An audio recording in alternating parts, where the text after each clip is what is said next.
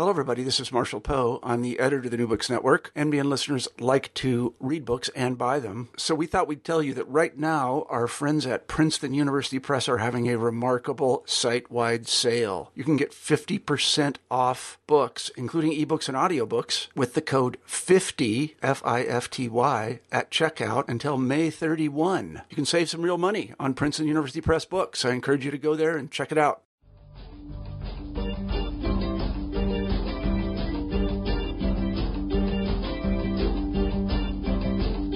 Hello, and welcome to New Books in Philosophy, a podcast channel with the New Books Network. I'm Carrie Figdor, Associate Professor of Philosophy at the University of Iowa. I'm co-host of the channel along with Robert Talisse, Professor of Philosophy at Vanderbilt University. Together, we bring you conversations with philosophers about their new books, drawing from a wide range of areas of contemporary philosophical inquiry. Today's interview is with Benjamin Hale, Associate Professor of Environmental Studies and Philosophy at the University of Colorado at Boulder. His new book, The Wild and the Wicked on Nature and Human Nature, is just out from the MIT Press. Many environmentalists approach the problem of motivating environmentally friendly behavior from the perspective that nature is good and that we ought to act so as to maximize the good environmental consequences of our actions and minimize the bad ones. An environmental activist turned academic philosopher, Hale argues against this dominant consequentialist approach towards environmentalism in favor of a Kantian view. We ought to act in environmentally friendly ways because it is the right thing to do. Hale argues that nature is not good, it is often bad, but that the Kantian position shows why we should have good reason to act to preserve nature, whether or not it is good. On his view, environmentally friendly action is motivated by reflecting on our reasons for acting, guided by a concern that our actions be acceptable to a wide range of parties. In this accessible discussion intended for a wide audience, Hale provides a fresh philosophical grounding for thinking about human action and inaction regarding the environment. Let's turn to the interview. Hello, Benjamin Hale. Are you there? I'm here. Thanks for having me. Yeah, welcome to New Books in Philosophy. Thank you. I'm looking forward to our discussion, The Wild and the Wicked on Nature and Human Nature, which is a very interestingly written and interestingly argued defense of basically a Kantian environmentalism, where you emphasize, we should act in certain ways that are environmentally friendly, because essentially that's the reasonable thing to do. We should leverage our human reasoning resources in order to promote activities that respect, or at least, maybe that's not the right word, but promote the health of the planet and the environment. Now, you yourself also discuss in the beginning, at least in the introduction to the book, that you have you have a history of being an environmental activist, as well as a philosopher. So, before we get into the book itself, maybe you can tell us a bit about your background and how you came to philosophy, and how you came to write the book. I will definitely do that. I do want to say, though, thank you for the introduction. I think you did a nice job of summarizing the book, and you're correct that it's primarily a Kantian justification for environmentalism, which is somewhat unusual within the environmental literature. So hopefully I can clarify why I sort of took that path and my justifications or reasons for writing the book in the first place. But I guess I should start just by sort of like giving a rough history of my intellectual maturation, if you will, and how I came to become not just a Kantian environmentalist, but ultimately an environmentalist and environmental philosopher. I mean, sort of long story short, I think like many people who enter the philosophy literature, I wasn't initially drawn to philosophy. I didn't know anything about it. I went to the college and I had all sorts of other kinds of interests. I was interested in chemistry and art and Russian. And so during my college time, I studied a lot of Russian and I studied a lot of art, and I moved to Russia Russia during my sophomore year of college, and spent some time there just as the Soviet Union was falling apart. And I also, while there, started reading a lot of philosophy, and I'd taken a few classes in college. And I really was drawn to philosophy at that point, and particularly political theory and ethical theory. I spent the remainder of my 2 years in college sort of studying philosophy and continuing with a little bit of the art and the Russian.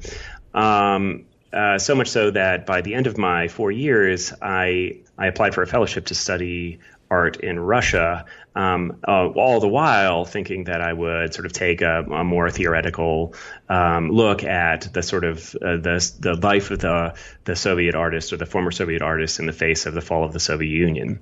So I got this fellowship to study in Russia, and I moved there in 1994, just after graduating from college, and lived there sort of alone in the dark in the winter, where it was very cold, and I did a lot of thinking and a lot of reading. I read a lot of fiction, and I read a lot of nonfiction, a lot of philosophy. But I also was paying attention to the political scene there. And what I witnessed, or what I was sort of witnessed through watching the news, was sort of the rise of the oligarchs, and the sort of the wholesale devastation of the Russian wilderness, in the name of basically building up the country after the fall of the Soviet Union. It sort of dawned on me at this point, and this maybe is late for a lot of people, but for me it was a revelation that so many of our wars and so much political strife is rooted in essentially a struggle for resources. And I don't know, something during that year kind of clicked, where I recognized that suddenly resources natural resources are environmental objects or things in the environment.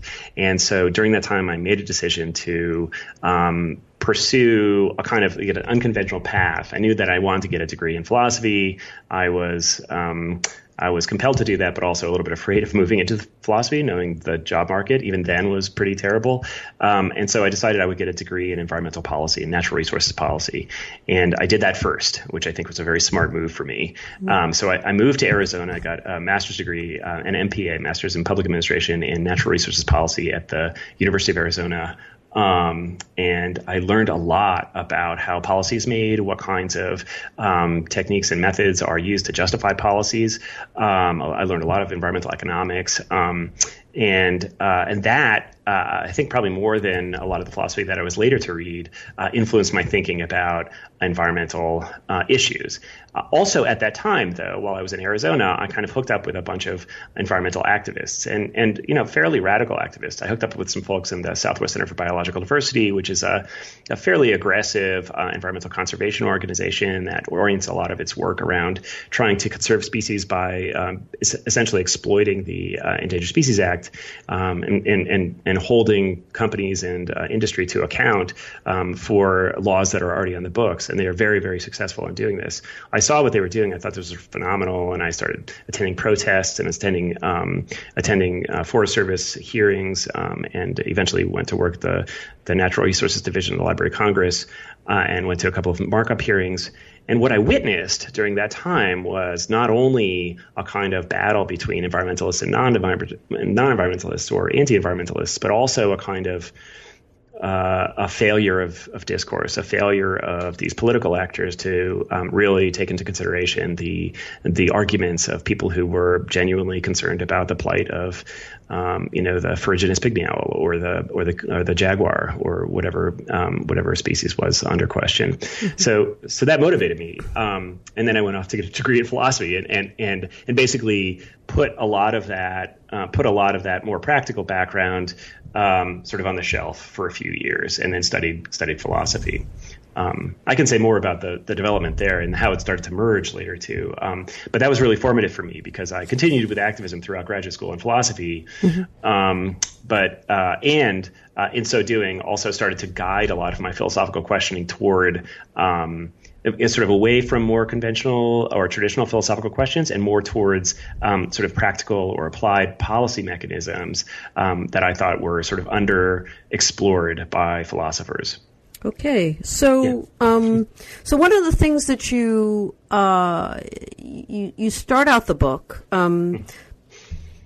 putting forward a view that I take to be the dominant view, let's say among environmentalists, that you have that part of what motivates us to act in environmentally friendly ways is the idea that nature is good, that nature has value, either intrinsic or extrinsic.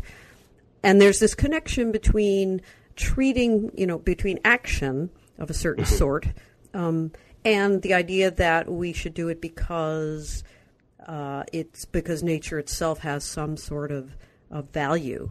Right. And one of the criticisms, or on the other side, I mean, the people who are, I don't know if you want to call them anti-environmentalists, but those who will make fun of the environmental movement in terms of tree huggers, or people who embrace the pygmy owl in the Pacific Northwest at the cost of human jobs, and basically kind of make fun of the whole thing. Yeah. And you make the point early on, before you kind of get to the more Kantian stuff later on, that you don't need to love nature to be motivated to protect it. Right. And I just wanted you to start out maybe with basically the way you start out in the book, which is, gently criticizing this dominant position in the environmentalist movement of trying to motivate action by showing that nature is good, or that it has a certain value or something like that, because you want to distinguish, as you do numerous ways throughout the book, between the good and the right, which is, of course, a standard basic distinction in ethical theory. But you're applying that to this particular case of what to do in environmental ethics, as opposed to, say, some other area of moral theory. So could you explain a bit about that view that you're opposing? Sure. That's a very funny way of putting it. I like what you say, and I appreciate that you said that I was being gentle, because I will tell you that, I've had a lot of readers of this book, and some of them they sort of bristle at my use of terminology like tree hugger or tree hugging dirt worshiper or something like that. And they think that I'm not being gentle in any way, right? That I'm just being this kind of crass, anti-environmentalist myself. So some fingers are pointing at me for those reasons. But frankly, I mean, a lot of the time when I'm talking about tree huggers or hippies, I'm talking about myself. I mean, I'm talking about my friends and people that I love and care about dearly, and I've worked closely with. But ultimately, I'm responding also to them and writing this book in a way for them, because in my experience, the sort of the foregone conclusion within environmentalism, and maybe even within a lot of activist communities, even outside of environmentalism, is that if you can demonstrate the value of something, in one way or another, then the mere demonstration of that value will be enough to either motivate people to take action, or at least to demonstrate that some obligation follows from the demonstration of the value. So, if you can show that nature provides us with some kind of services, or that nature is, intrinsically valuable in its own right, or that it is sentimentally valuable for you, then presumably there is some kind of imperative that follows from that. And first of all, I mean, I think that's a questionable position. I think most philosophers will recognize that to be a fairly questionable position. But second of all, I mean, I think that from the standpoint of, I guess one might say, most people, it's not the case that all experiences with nature, however construed, play out such that there's a lot to love there. There certainly is a lot to love about nature. And, I live in Colorado. It's a beautiful state, and there's a lot of really fantastic things that one can do here. But if we're not careful, right, nature can come back and harm us, or destroy our house, or we can get in trouble on a camping trip or what have you.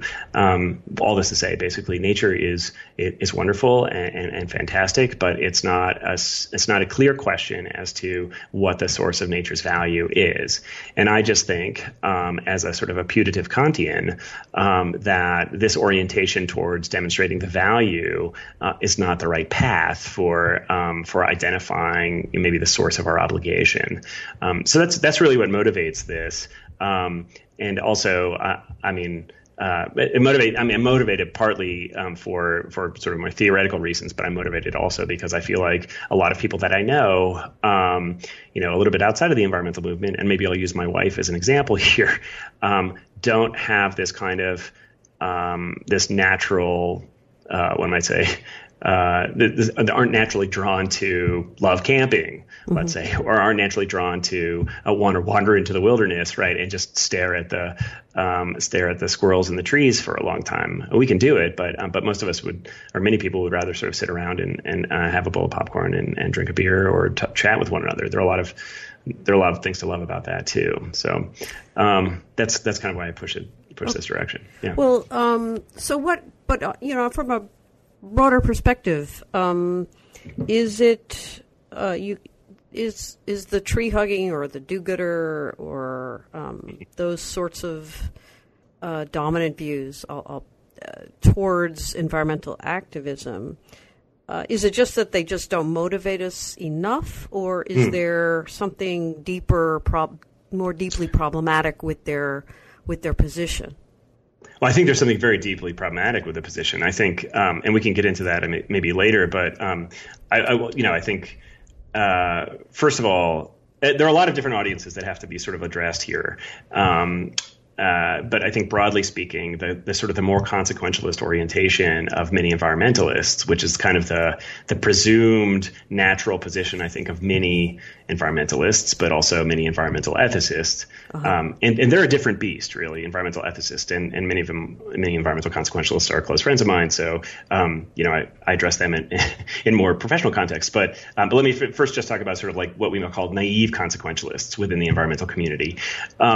Sort of the naive consequentialist in the environmental community is drawn to this idea that simply pointing out the devastating impacts of such and such a policy, or the devastating impacts of removing something valuable in nature will be enough to sort of motivate people to subscribe to a policy. I think this is a sort of a rough road to go down, in as much as it's an empirical question in some cases as to whether or not that policy is going to bring about a bad state of affairs. So, for instance, we find a lot of people who sort of are outside of the philosophy community who subscribe to this view that the demonstration of something called ecosystem services, which is the idea that basically ecosystems or natural systems provide us with some kinds of benefits that otherwise go unaccounted for.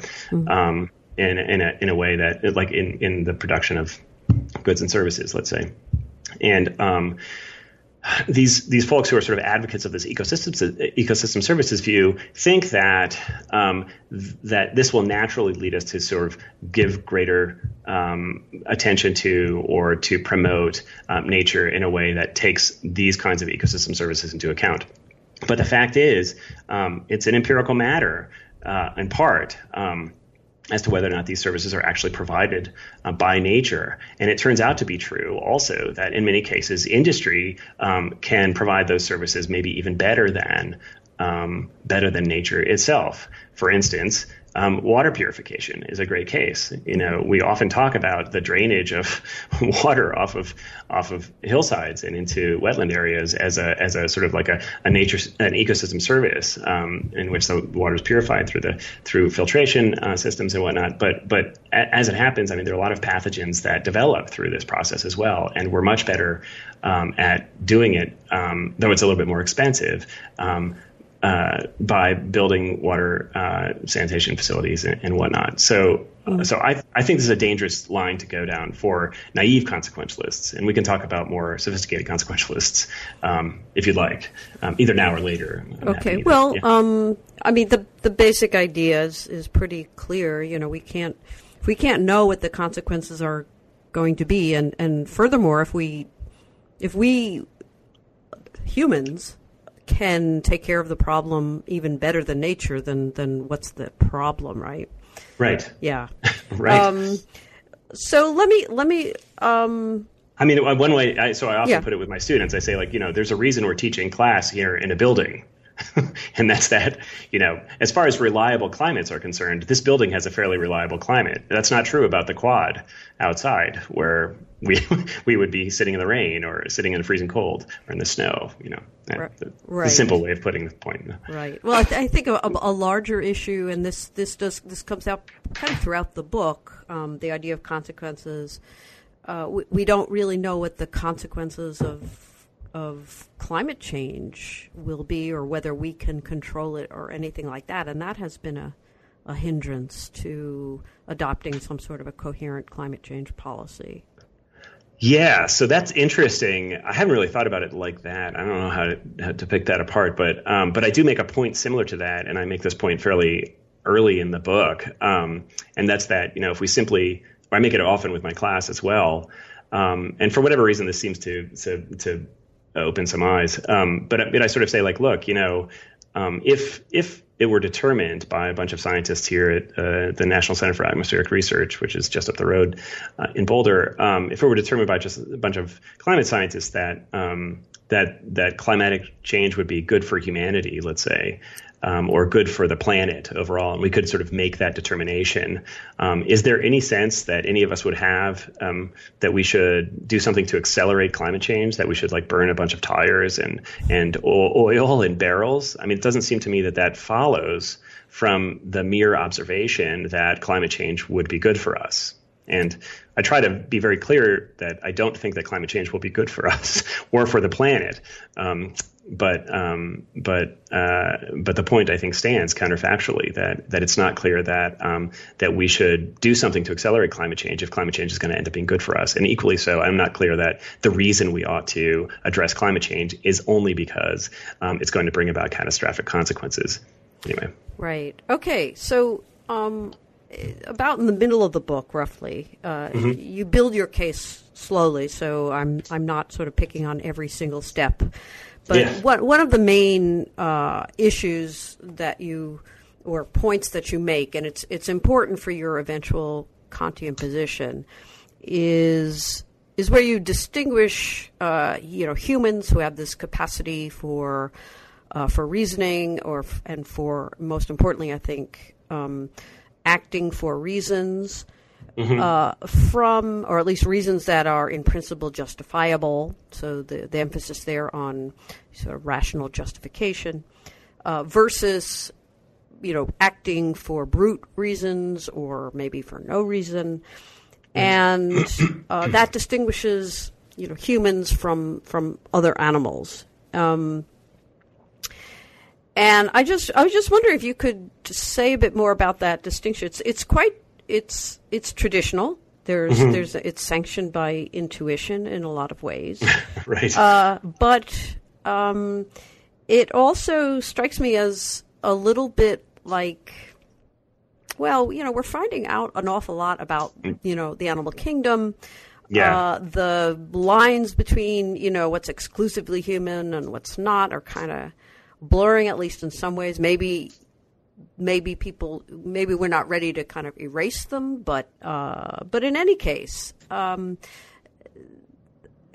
it struck me as something that ought to be given more defense than you actually give it in the book, and that may just be because there wasn't any necessity in the context of the book to do it. But since it does play an important role, I was wondering if you could elaborate a bit on this distinction, or if you even need the distinction as such, rather than just, hey, we have this capacity to reason, and that's good enough. Okay, that's a really great question. I like the way you put it. But before I answer it, I want to sort of like preface by explaining a bit about the nature of the book and the audience for the book, because I think that's important here. Okay. This is and I know you know this because I know you've read the book.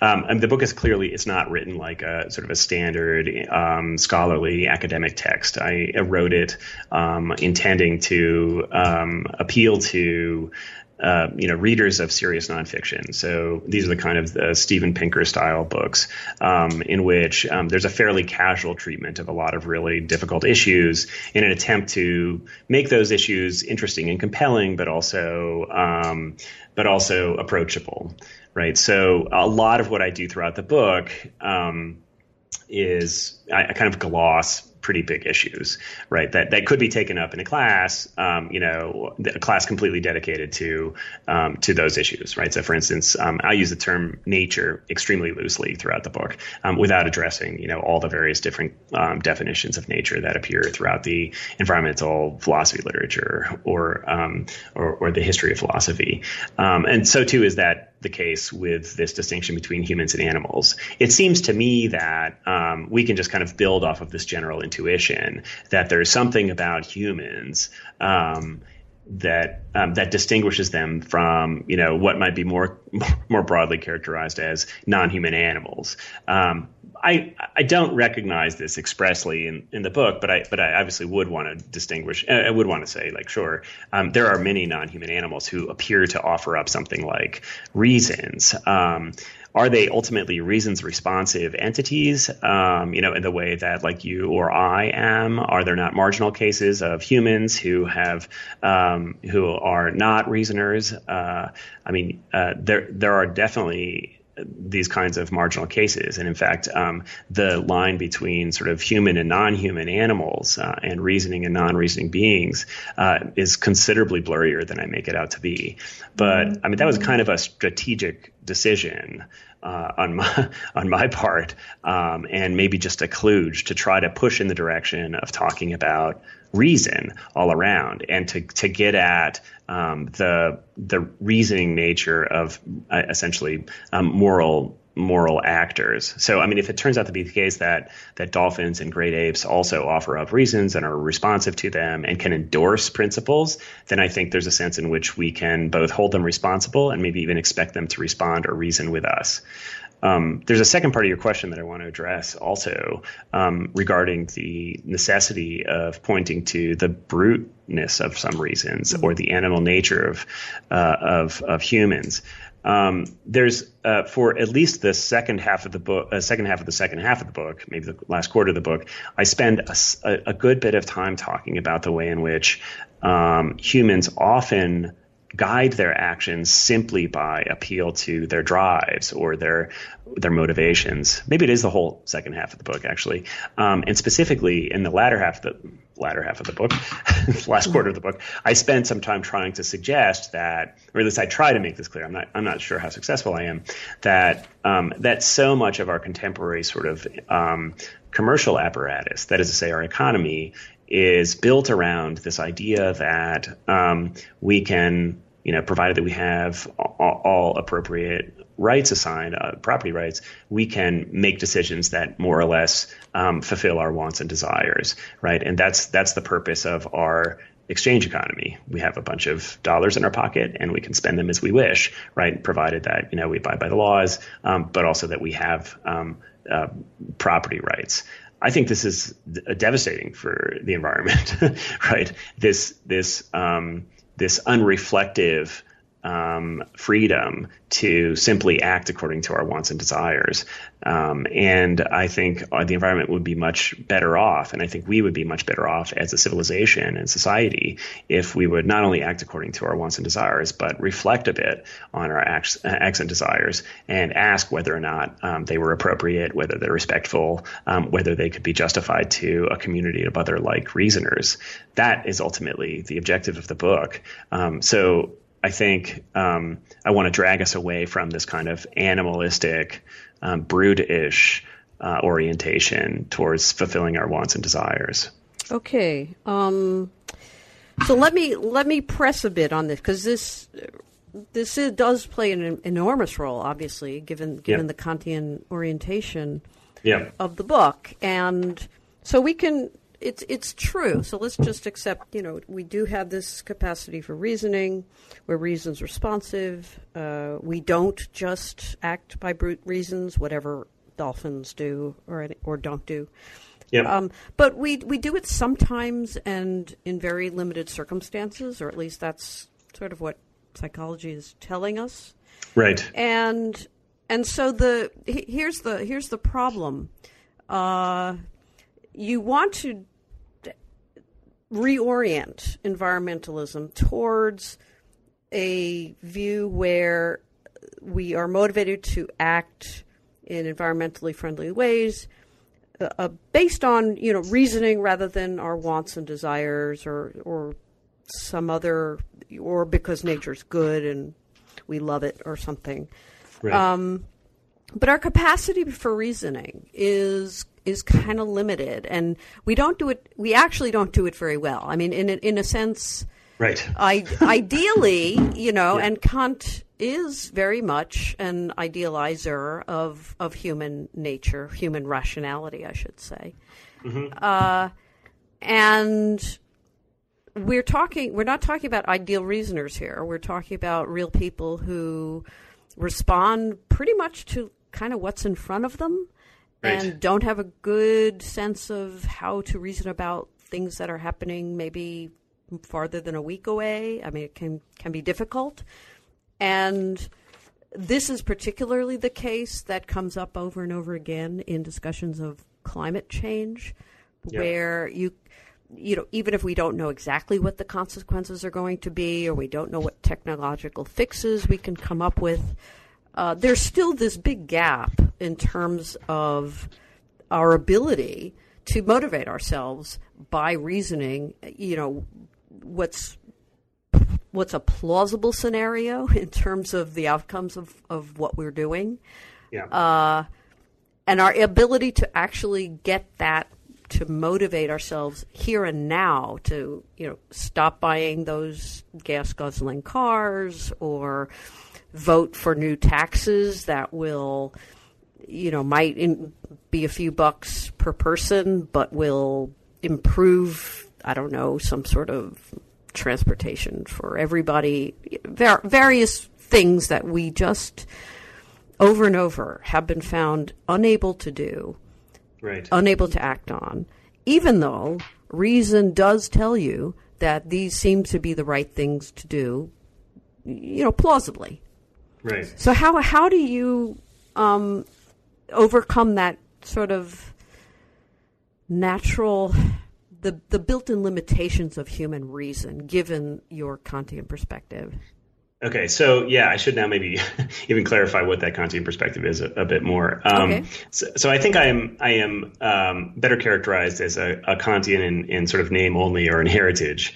I sort of, studying philosophy and writing my dissertation and so on, I wrote on Rawls and Habermas and Korsgaard, and so these are contemporary Kantians who are operating in the Kantian tradition, but ultimately they're considerably more aware of the sort of contemporary psychological debates and discussions about the passions and the drives, and all of them to greater or lesser degree, and not just these three, but of course other figures as well, Scanlon and Tharwell and other sort of folks operating within this body of literature, are aware of the limitations of reason, I think, in a way that Kant was a little bit more idealistic, and I sort of agree with a lot of the more contemporary Kantians, like these folks, that we can't serve as our own guides, right? Or we as reasoning agents aren't reasonable enough to serve as our own guides, but we have to subject our reasons to, public testing of some sort. And I should say, in agreeing broadly with this community of authors in the philosophy literature, that I am agreeing very broadly with them, right? I mean, I think the more sort of difficult meta-ethical discussions in which they're engaged heatedly are very, very interesting. But I want to remain agnostic about sort of like the ultimate nature of justificatory reasons or nature of internal or externalism. I don't want to sort of come down one or the other on that because I think as important as those debates are, they're not as important to the main issue that I want to address, which is what reasons have we for being environmentalists, or what reasons have we to look beyond our own sets of concerns to care for or to promote or protect the natural environment or the health and well-being of others. So I think that's my primary objective there, is to be cognizant of the fallible nature of us as reasoning beings, and to try to check this fallible nature with kind of a public test. Now, you mentioned also briefly the problems that we I guess you mentioned two things. Maybe I can return to the motivation question in a second. But you also mentioned this kind of like the way in which reason even fails at the institutional level. And I think actually when you're talking about climate change, you were saying that a lot of our climate policy isn't made in a way that seems to be reasonable or rational. I think that's actually less true.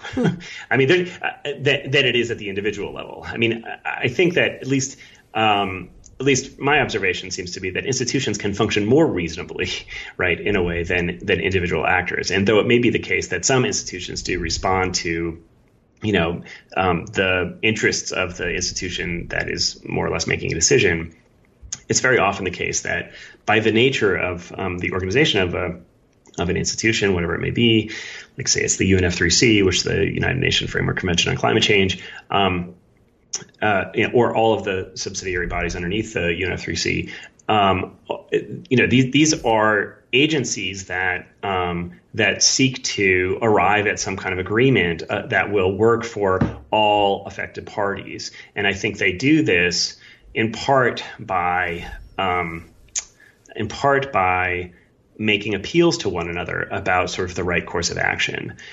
What we also find when we have these major international negotiating bodies, this is true at the UNFCCC negotiating conferences known as the Council Party Meetings, the COPs, also true with fisheries management negotiations when we're talking about international fisheries.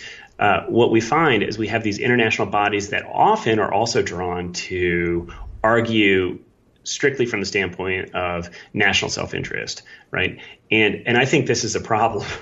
I think they should not be arguing from the standpoint of national self-interest. They should be arguing from sort of the general interest, right? Like what is ultimately going to help to facilitate the health and well-being of a fishery, or facilitate the health and well-being of the planet, let's say in the case of climate change. And so part of the organization of the book is to not just attend to the sort of the failures of reason on the part of the individual, but also to attend to the failures of reason on the part of institutions and institutional negotiations. That doesn't play a front and center role, but I mention it, I think, throughout, and that's in the back of my mind. Okay. Yeah. Well, you also you do a nice. You called the whole issue of climate change a colossal tragedy of the commons, which I thought was very apt. And your argument, I mean, this sort of builds on what you just said. You argue that there is hope in the sense that given by figures such as Elinor Ostrom, the political scientist or economist, whatever. Very important person. Right, exactly. Who that we can arrive at, despite all the, the fallible nature of human reasoning, we can arrive at communal principles that that do ensure, that do bring about a kind of self-regulation, as opposed to, the original tragedy of the commons, Garrett Hardin, who was pretty pessimistic about, it's like, well, we can't overcome this problem, and we're inevitably headed to ruin. Right.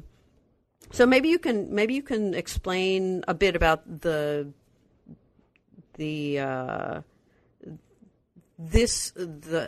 problem of climate change from this aspect of resolving the problem of the tragedy of the commons? Sure, I can give that a shot. Yeah, a few things to say on that. I think the tragedy of the commons is, for me, a very vexing problem, and not just because it's vexing because we don't know how to respond to it. There are a bunch of sort of economic and game theoretic responses to the tragedy of the commons, but I think it's vexing in part because it's not ultimately clear from simply reading explanations of the tragedy of the commons what the tragedy is, right? I mean, it would appear that it's some kind of devastation or destruction of value or something of value, like a fishery or a grazing plot. To take the sort of two common explanations. But I also think there's a sense in which the tragedy of the commons is more aptly described as a case in which individual actors acting in their own self-interest fundamentally undercut their own self-interest, and so are essentially self-sabotaging. And that may be ultimately what the tragedy is, that they're self-sabotaging. I think that folks like the Ostromites, Eleanor Ostrom, and many of my colleagues here at Colorado and at the University of Arizona. I worked with a student of Eleanor Ostrom when I was at Arizona. Put a lot of faith in Eleanor's and their own observations that people do form non or informal mechanisms, sanctioning mechanisms for a governing action that will then resolve tragedies of the commons, particularly at local or smaller scale levels. But I think that a lot of the sanctioning that Eleanor Ostrom describes is not well accounted for. Ultimately what those kinds of sanctions consist in, or what those kinds of rules consist in, or what gives rise to them. And I think there's a moral story to be told about those rules. I think, and I guess I kind of have an intuition that at the end of the day, it boils down to something like, you're not respecting me, a claim of local actors to one another that I have an interest here. And then another person, who is also a part of that community of people who are sort of using the commons for their own benefit, recognizes that their friend is not being respected, or the friend also has a need that needs to be responded to. And in as much as that's the case, a norm emerges from that. That's a fairly simple explanation, but seems not unreasonable to me.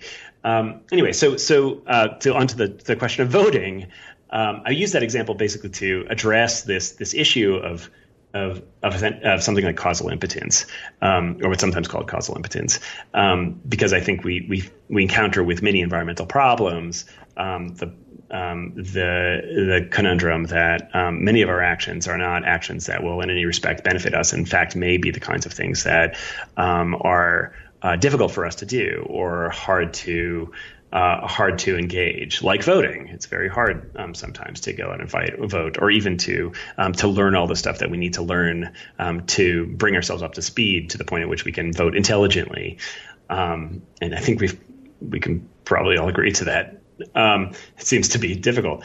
Yeah. So I mean, there are a lot of responses to the problem of causal impotence within the philosophy literature. And some are very formal, very complicated calculations about averaging out, impacts or what have you.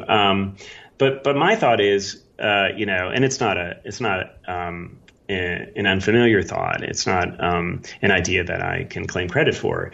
But I think it's an important one, that one of the reasons we ought to be voting has nothing to do with whether or not our vote is going to make a difference, right? The reason why we ought to vote is because we are citizens and members of a state in which, there's an expectation that, or what it is, or what it means to be a citizen is that we are the kinds of beings that vote. So I think that's true also about being a citizen of the environment. I think we're the kinds of beings who are responsive to our environment and are not the kinds of beings who sort of can just kind of do with nature as we wish. Okay. Yeah. Well, before I'm I wanted to press the analogy a bit of voting, but before I get that, I do want to ask: should we think of human population or overpopulation as another kind of tragedy of the commons? I mean, that's tricky. Human population. A lot of environmental issues like this could be understood as a kind of tragedy of the commons, particularly if we place a pre-specified value or a baseline or target on a state of the world, right? And a lot of the book is oriented around trying to push us away from, or to move us away from, thinking about state of the world talk. If we think that there is some ideal population or optimal population that can be specified by, carrying capacity, or that can be specified by something like, overall happiness, I think we might be inclined to think that population is a kind of tragedy of the commons that needs to be rectified or addressed. On the other hand, people have children, and families are an important part of living on this planet, and it's not clear that that we're correct to characterize the having of a child by two parents or more parents as playing into, I guess, what you might think of as this global or colossal tragedy of the commons, this overpopulation. That doesn't seem to me the right level at which to address this so-called issue of population. That's not a very intelligent response I just gave you, but it is an attempt to take a stab at that issue. I think a lot of environmental issues can be understood as something like a tragedy of the commons, but in a way, this is this characterization of environmental problems, it seems to me, misses some important dimensions of those problems. And in the case of population, what it misses is the human sort of the human dimension of having a child, right? Right. But I guess what the kind of question behind that is, for many people, having a child is not very clearly a sort of rational process in which one kind of decides. I mean, one is not a Kantian in these sorts of decisions, and yet, right, one's decisions about whether or not to have children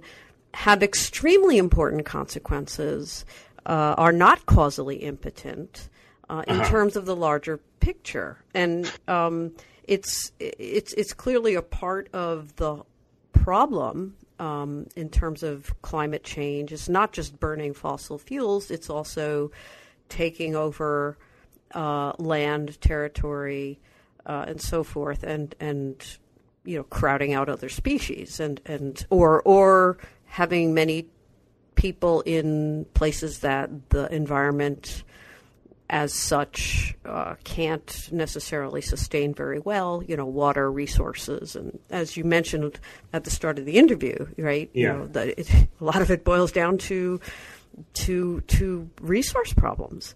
So I'm just kind of wondering how the Kantian, rational perspective ought to play out for that decision, which very clearly does have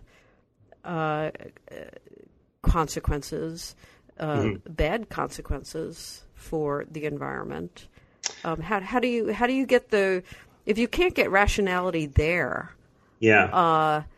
That seems to be leaving out a pretty big issue. It's not just rationality about, should I buy this carton of organic eggs versus this other one, and it's not just, should I buy this gas guzzler or this, leaf. Yep.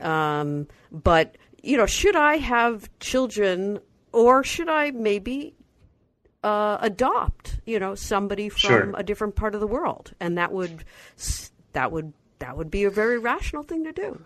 Yeah, sure. No, that's a great question, and that helps me understand ultimately why you were asking that question. I think it's sort of our natural inclination, particularly in the environmental community, is to think about essentially the footprint of our actions, and to ask these questions about whether it makes sense for me to have a child, given that there's so many children who are needy, there are so many orphan children, and so many, the population is exploding.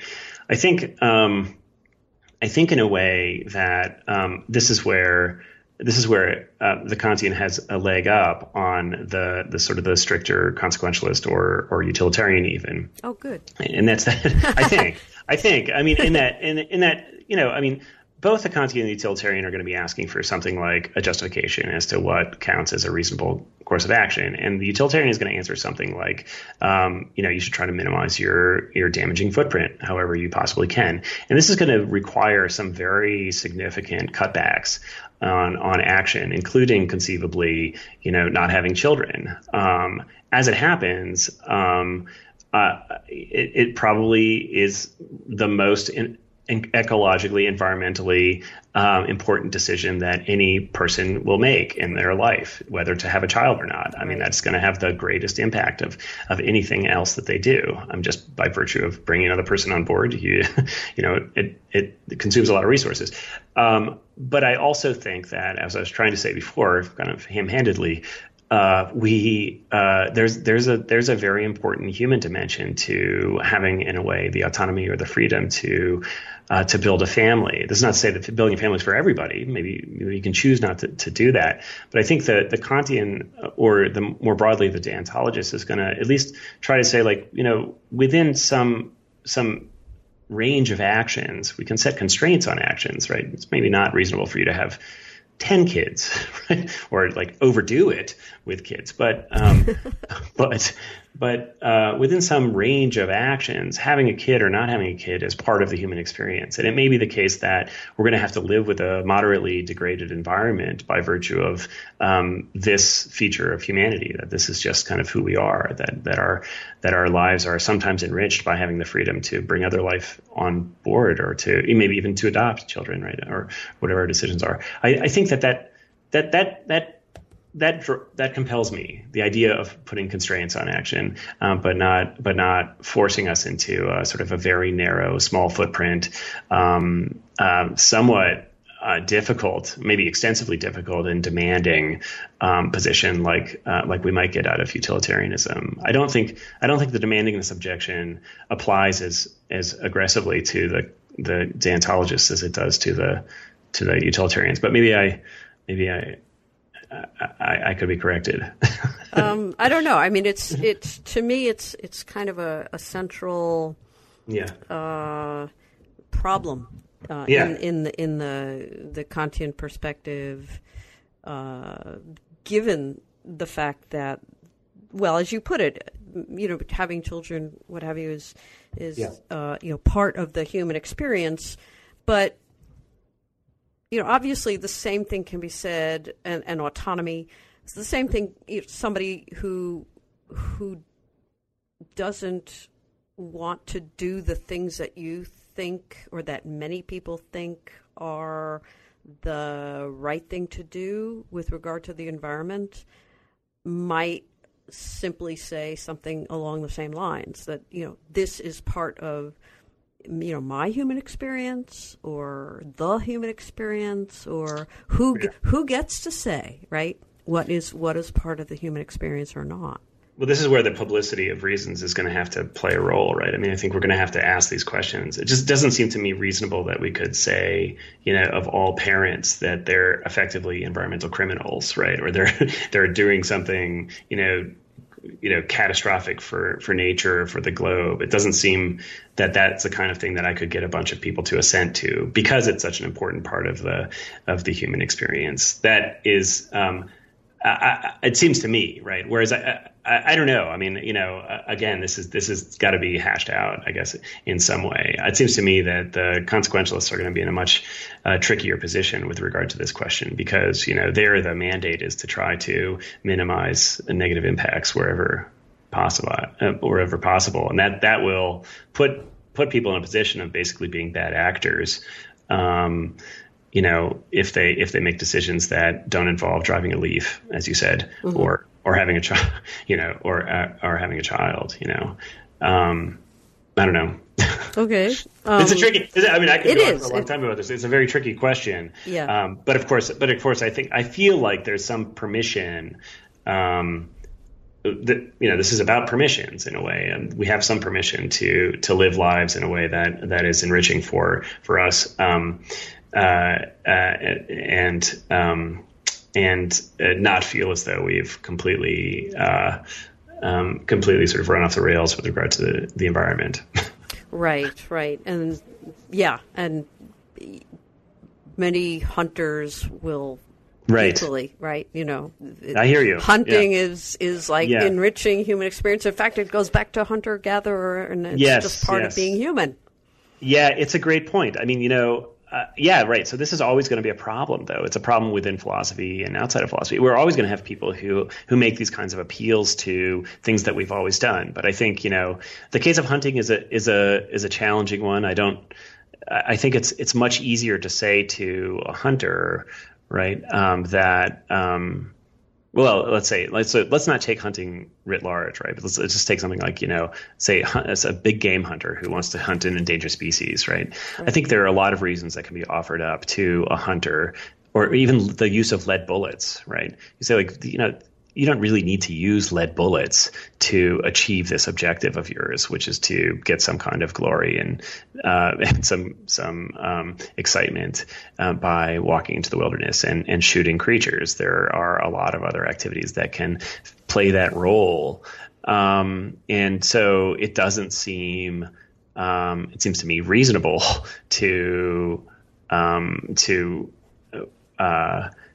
allow or permit the use of lead bullets, right? With for a hunter, or more broadly, to allow hunters to go hunt an endangered wolf, right? That doesn't seem like the kind of thing that would pass a kind of public test, right? In quite the same way that allowing parenthood would pass a test. I recognize, of course, that this is sticky, right? Because historical contingencies being what they are, you might end up in a historical period where everybody's a kind of a bloodthirsty meat eater, and what they want to do is just walk into the wilderness and shoot lead bullets and shoot endangered species. That certainly could be the case. This is the downside of pushing for these kind of public reasonableness criteria. But I do sort of believe that the arc of history is long, and that. If given enough time, we can kind of push ourselves in the direction of saying this is maybe not acceptable and this is a little bit more acceptable. I don't know. Maybe I'm an idealist. Yeah. Well, at the very end of the book, I do want to. We're close to running out of time here. So you've mentioned a couple times this idea of agreement among concerned parties and the publicity and the idea that your reasons are not just that you can give some sort of a reason, but that the reasons have to be in some sense public and agreed upon and all the concerned parties. So it's also this Kantian universalizability, basically, some sort of idea in which we can overcome the various tragedies of the commons by providing our reasons to others around us and coming to some sort of agreement among ourselves. And then our actions will be acceptable to a wide range of people. And this is how we overcome the tragedy, through these communally negotiated self-regulations of some sort. Can you say a bit about how you just mentioned you're kind of an idealist? Obviously, today we're in a situation where there is the idea of agreement just seems like such an ideal about climate change, even about just restrictions on who can dump what into Lake Erie, and things that we thought were done deals are not done deals anymore. How do you see your prescription for addressing environmental problems generally, and climate change is the big one, but not for everybody? How do you see your program playing out in the current political context, in reality, as opposed to what we ought to do?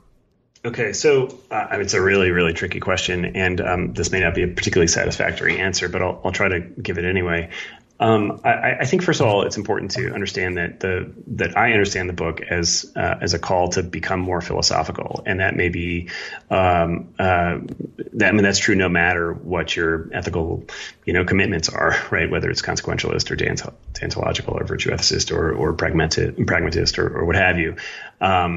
I think that I'm really asking people to be more reflective about their actions and to subject their reasons and their positions to the scrutiny of essentially their neighbors, but really to think philosophically and deeply about the reasons that they have for taking actions. I think that what we can do as a community is try to build channels for greater public discourse. And of course, you and I are lucky in that we are situated in robust, well-funded, or reasonably well-funded universities with outlets for discussion, and we have access to students who are eager to learn, and we can get into a classroom environment where there's kind of more or less unfettered discourse. These are kind of idealized speech situations. I would like to see more of these publicly. I think our political discourse, it may be a little idealistic, as I said, but I think our political environment is such that we are not engaging in the way that we engage at the university. And I think this is a real shame.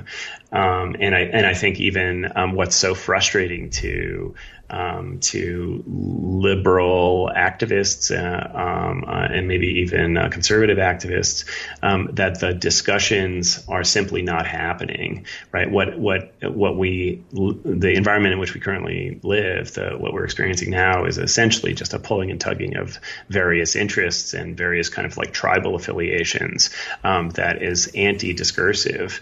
If there's anything that we can do, and I don't really have a solution for this. In a lot of my talks I say this, but I'm just a philosopher. I don't have any practical solutions for this, but I think build the channels, however possible, for greater, increased, more intelligent discourse. That's really what we need to do, both at the individual level and at the institutional level. I don't want to be, just as one last tip here. I don't want to suggest that, we should just go like right next door and knock on our neighbor's door and say like, let's sit down and have a cup of tea and have a discussion about something you don't want to have a discussion about. I don't mean that at all. I mean that we need to take away obstructions in the public policymaking process and in our individual decision-making process that prohibit us from having these discussions. And so as a final kind of example, I'll bring up a case that I bring up in the book, which is the sort of attempts over the past 30 years or so, and we're going to see them again, to undermine essentially the core directives of the Endangered Species Act. The Endangered Species Act, apart from ultimately what it aims to do, which is not just protect species, but also designate habitat. Right. One of the directives of the Endangered Species Act, the way it's written, is to identify initially endangered or threatened species in the world, right? So this is fundamentally a fact-finding act. First and foremost, there's a priority placed on figuring out what is endangered or threatened in the world, what critters are, or plants.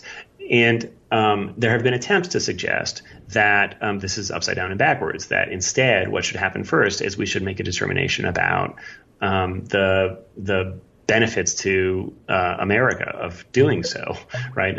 We should determine whether or not it's going to be cost effective or the benefits are going to be great enough for us to try to preserve or save a species. This seems to me completely backwards, right? We should not base our science on whether or not it's going to be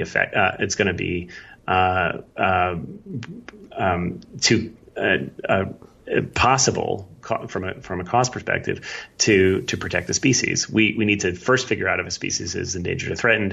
It seems to me, then then make a determination about where the critical habitat is, and then make a determination about whether and how to most cost effectively preserve that habitat or conserve that habitat. That seems to me a case where dialogue has got to enter first, and then cost-benefit considerations should enter after the dialogue has happened. We see the opposite happening now in our current political state. So I'd like to see those kinds of efforts upended. Okay. Yeah. Well, we're out of time, so I'd like to close with a usual question about what's next for you. Are you pursuing some of the themes in this book, or have you turned to different issues entirely? No, I have not turned to different issues entirely. I'm one of a few lone voices in the environmental ethics community, kind of pushing a more deontological position. It's a minority position, and it's a difficult one to argue for reasons that you've, I think, nicely and charitably brought out in this discussion. So thank you for that. But I'll probably stick to my position and double down on the deontological stance.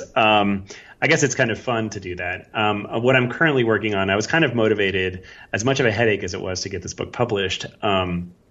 I've been motivated to write another book. So I'm working on essentially a book that addresses more virtue-oriented positions, the sort of the second leading stance within the environmental ethics literature is an environmental virtue ethics. And so I think I might just take my lumps and maybe see about going that direction and see if I can address a few concerns of the virtue ethicists. So that's kind of the project I'm starting up now. I'm not sure if I'm getting into hotter water than I want to be getting into, but that's what I'm doing. Right. Well, I appreciate your taking the time to talk on New Books in Philosophy today about the wild and the wicked. It's been a great conversation. Thanks so much, Carrie, for your thoughtful questions. Okay, and good luck with your work to come. Thank you. You've been listening to an interview with Benjamin Hale, Associate Professor of Environmental Studies and Philosophy at the University of Colorado at Boulder. We've been talking about his new book, The Wild and the Wicked on Nature and Human Nature, which is just out from the MIT Press. This is New Books in Philosophy. I'm Carrie Figdor. I hope you enjoyed the podcast, and thank you for listening.